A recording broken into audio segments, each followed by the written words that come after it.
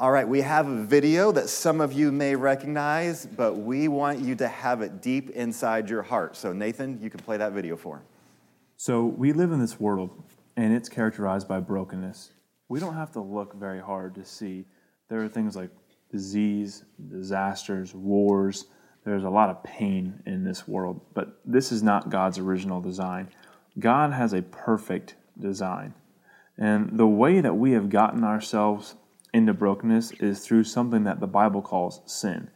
Sin is turning away from God's design and pursuing our own way, and that leads us to brokenness. Brokenness eventually leads us to death, and this death will separate us from God forever. But God doesn't want us to stay in brokenness, so He's made a way out, and that way is Jesus.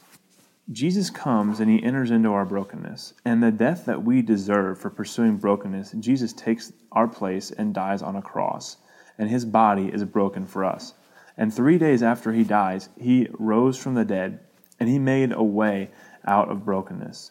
And people try many things to get out of brokenness, things like religion, things like success or relationships, education or drugs and alcohol, but none of these things can get us out of brokenness. The only way out is Jesus. And if we turn from our sin and believe that Jesus died for us and rose from the dead, we can leave brokenness and grow in a relationship with God and pursue His design. And more than that, we can go. We can be sent, just like Jesus, back into brokenness to help others come through Him to pursue God's design. Now, there's two types of people in the world. There are people that are pursuing God's design, and there's people that are still in brokenness. We have to ask ourselves, where are we? So, where do you think you are?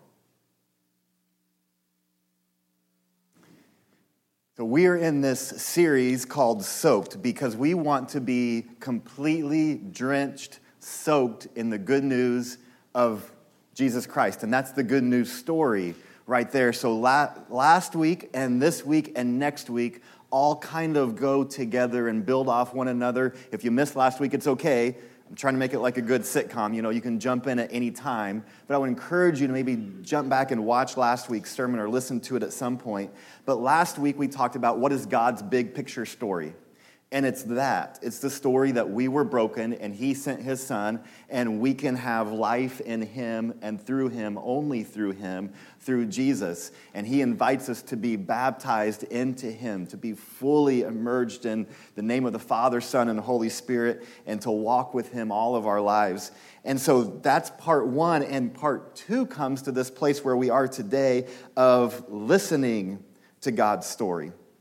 Because ultimately, we want to be able to do what we're going to talk about next week, which is telling God's story.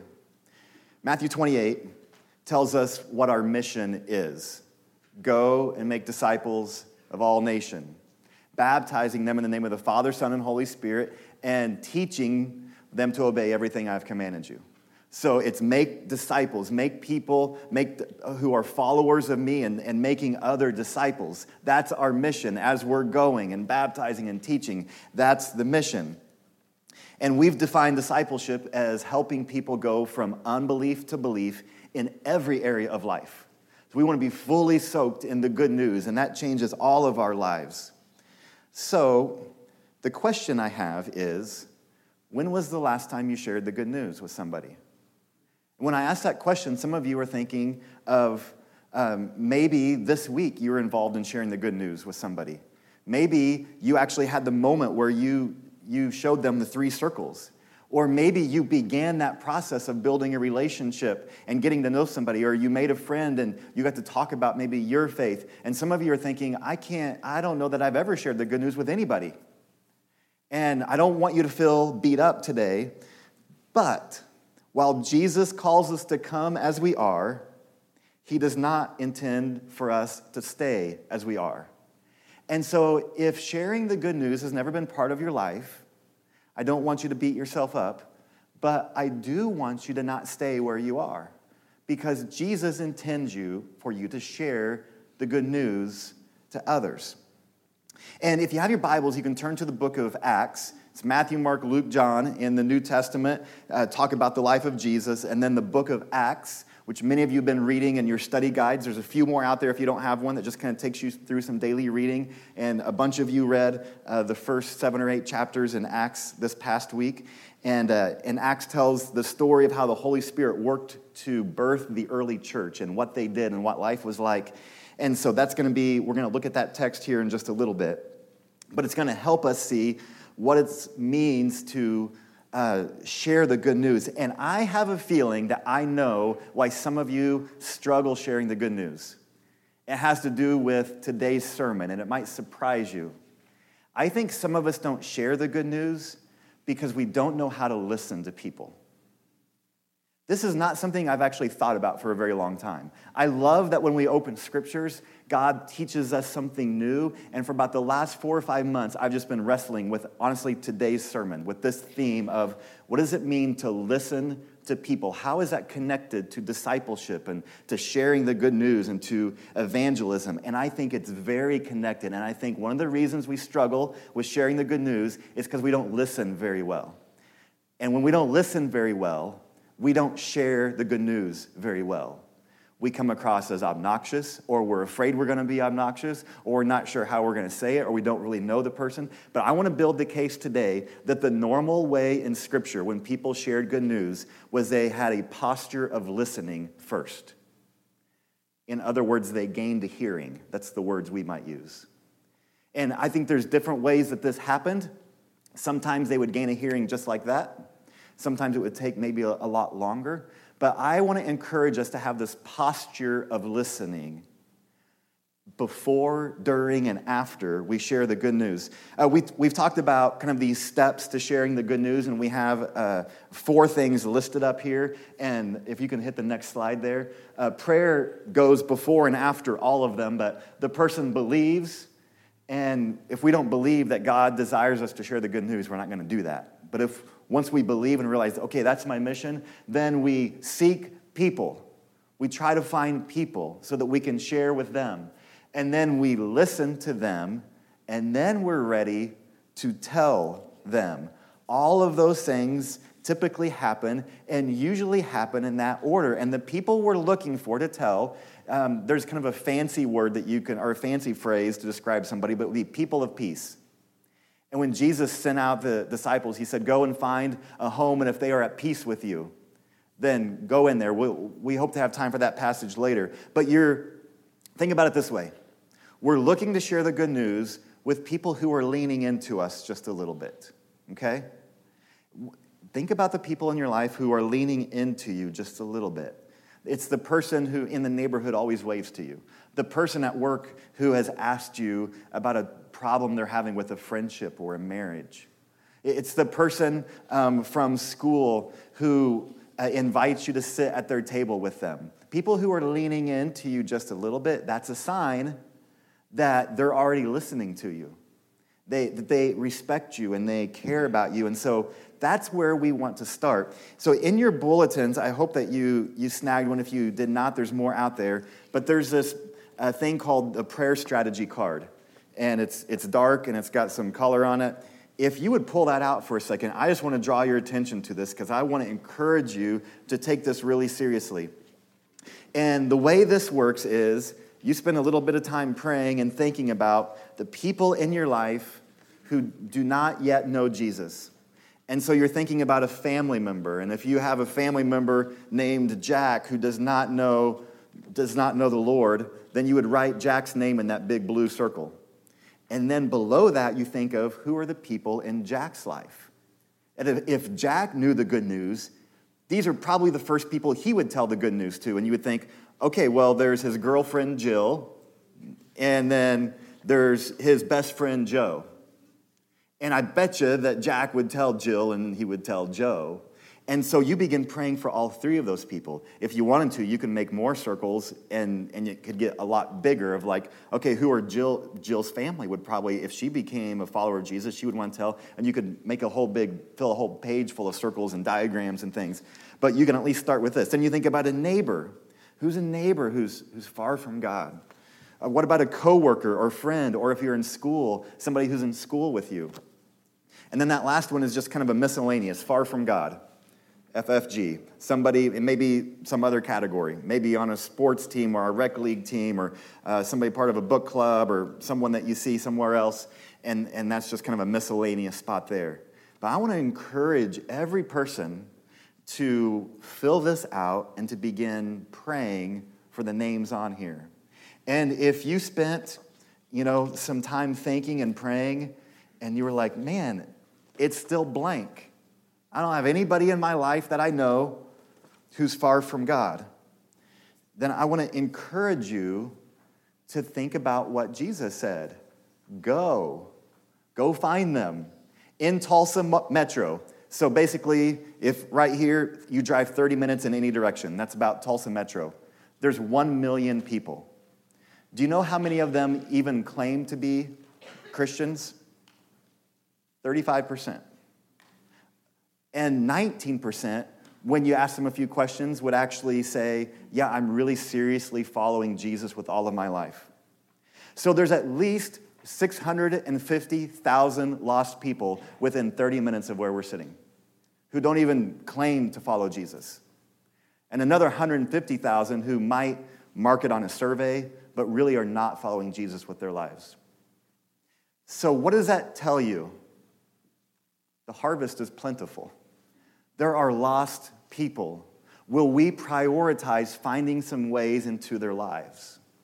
And it's like the parable of the sower when Jesus said you kind of scatter seed here and there and there.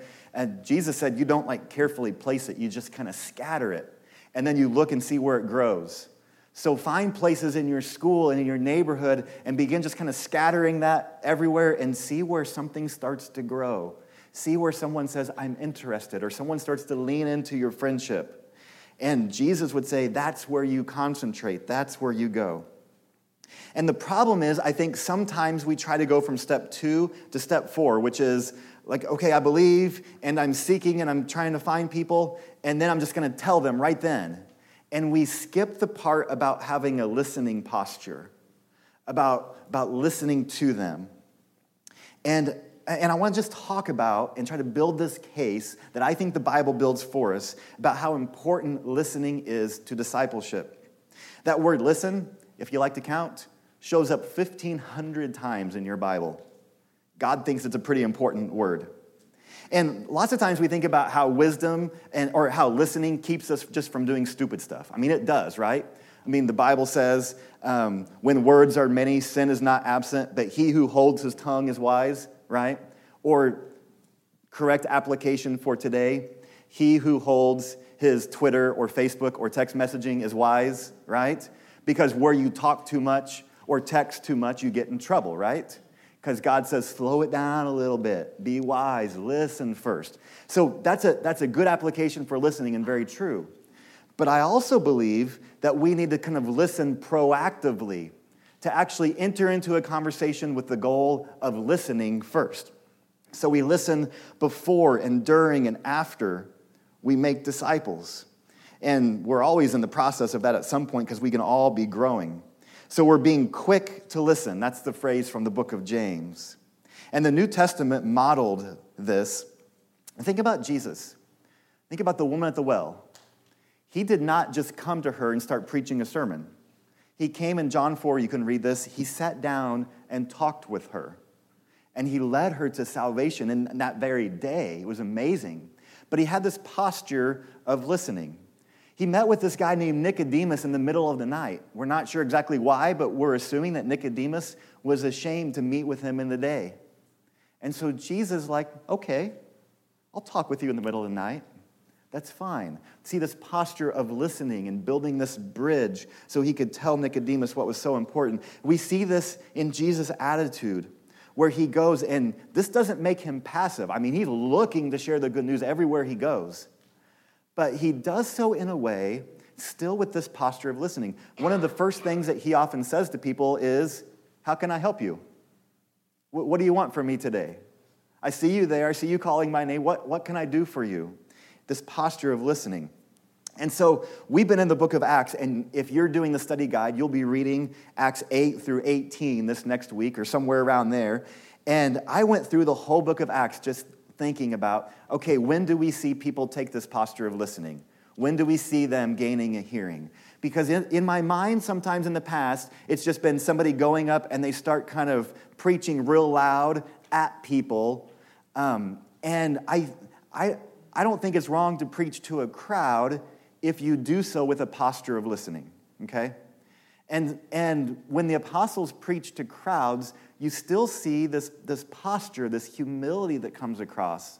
And so I want to go through just several verses. Sometimes it's good to just kind of be on one verse or one passage, but sometimes it's good to read a whole book of the Bible and to see what God teaches us. And that's what I did the other day, and I just listed a few of these I want to read to you. So hear these verses and think about what it means for us as we listen to others. In Acts chapter 8, there was a guy named Philip. He meets an Ethiopian who's in a chariot, and they begin this conversation, and then the Ethiopian, it says, invited Philip to come up and sit with him. Is that a posture of listening first and being welcome to speak? Yeah. In Acts chapter 10, Cornelius says to Peter, we're all here in the presence of God to listen to everything the Lord has commanded you to tell us. See, they were ready to listen, and they said, please teach us. And Peter's like, okay, you don't have to ask me twice. The official, the proconsul in Cyprus, sent for Barnabas and Saul because he wanted to hear the word of God. Did they respect Paul and Barnabas enough to want to listen? Yeah. Somehow they had built this with them.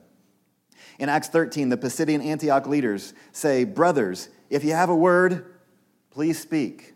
And again, you never had to ask them twice. They were ready. In Athens, in Acts chapter 17, it's this town of kind of these deep philosophical thinkers, and Paul ends up there, and they say to him, may we know what this new teaching is that you are presenting. And Paul in Acts 17, when you read that this week, you'll see that he had even kind of walked around the town and kind of learned the town so that then when he gave his speech to them, he could say, hey, I've been around your town and I've learned some stuff. Here's kind of what you're doing. And here's where I can show you the missing pieces to what you're looking for. See, he builds this bridge with them. And so in all of those cases, they had gained a hearing with people. And the one thing that I don't want to do when I'm saying this is for you to think, okay, I should really back off on telling people the good news. Quite the opposite. I'm afraid that some of you never share the good news because you're always afraid you'll come across obnoxious. But none of these people come across obnoxious. In fact, people are dying to hear what they have to say. Why? Posture of listening, friendship, humility, love, concern. They weren't screaming at people. They weren't yelling at people. They were listening to them. And then they had these opportunities in which it changed the world.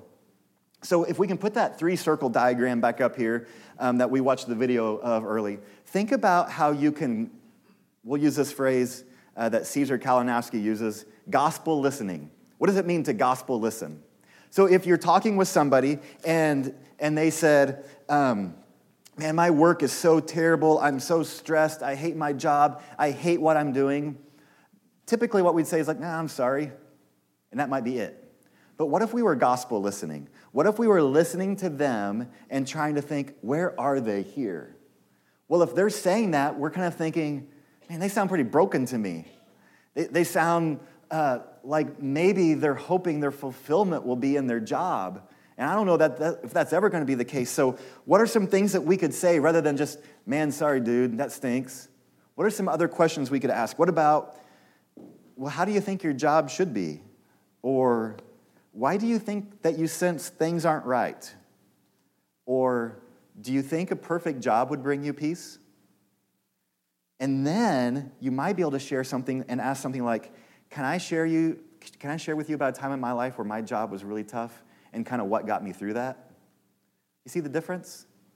One is just, I'm sorry, and we move on. The other is listening with the gospel in mind because this story is playing out in everybody's life.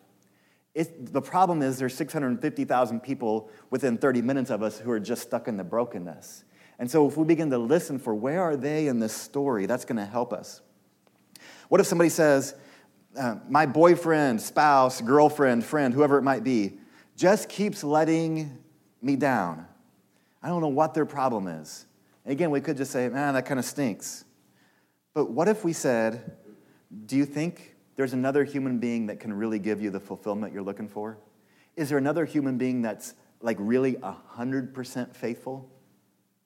And, I don't know what they might say back, but you could say, Mike, what I've learned is there's only one who is totally faithful.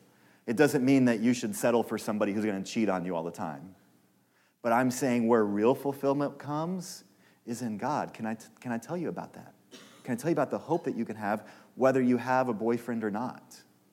And so we have this gospel listening. What about, man, I just don't feel like I'm useful anymore. There's nothing I can do anymore. Then you're thinking about, man, where might they be? It sounds like they're really broken, but it also maybe sounds like somebody who has found Jesus, but then doesn't think there's a mission left for them anymore. And that's its own form of brokenness. And so maybe just saying, I'm sorry, maybe it's some questions like, do you think that God is powerful enough to still use someone like you? Do you think that God still cares for you? Did God give you some gifts? Is this something we could pray about together? That's gospel listening. And then maybe being able to present, hey, can I remind you, like, we're on mission together. Let's do this together. So 1 Peter 3:15 is a verse, if you want to turn over to 1 Peter, you can. If not, I'm just going to read it for you. But when it comes to sharing the good news, I want you to highlight this verse, circle it, memorize it, everything, okay? Let me read it for you. Always, and by the way, this comes in the context of persecution, people beating them up, threatening them physically, and all of this bad stuff that was happening to the early Christians.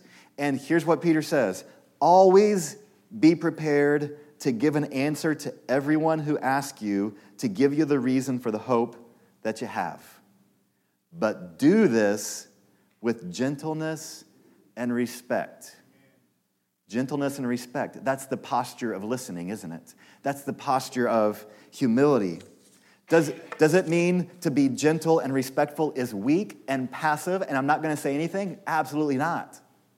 Instead, it means you move forward. You're ready to give an answer. You're ready to talk to people. You're ready to engage with people, but you're doing so with those two big, big words: gentleness and respect. Is the guy who stands on a bucket and tells people they're going to hell when they walk into a rock concert doing so with gentleness and respect? I suppose you could stand on a bucket and you could preach a sermon at a rock concert, but I sure haven't seen very many people do that with gentleness and respect. So I have to ask, why are we trying to preach the Bible in an unbiblical way? Is that helpful? Are you gaining a hearing, or actually are you putting stumbling blocks between people and listening to you? Because what I see in the Gospels is people building bridges so people can listen to them. At that point, I feel like that person is way more concerned with teaching a lesson than he is with teaching a person. And God wants us to teach people, to share with people. What do we teach them? Bible. But we're concerned about the people. We're not just concerned about spouting out something. We want to listen to them and care for them and love them. So playing basketball in a gym that was church run, we were playing, and there was a new friend there with me. At the end of the game, I didn't realize this, but they bring everybody in to pray at half court. And my friend realizes kind of what's happening and walks away. And I'm kind of clueless, and I'm like, hey, everybody, come over here. They want us to come over here. And my friend's kind of like, and just kind of walking away. And I realize my friend doesn't want to pray. How do I handle that with gentleness and respect? I think what I do is make sure my friend knows, like, hey, I didn't mean to embarrass you there. And if you don't want to be part of this prayer time at the end, that's okay. I do believe in God, and I pray, and I'd be glad to talk to you about it, but I didn't mean to embarrass you. Isn't that the way you handle that with gentleness and respect? I don't know that that's the best, always perfect, but I think that when we have relationships with people who are lost, we're praying for wisdom, and we've got these big principles.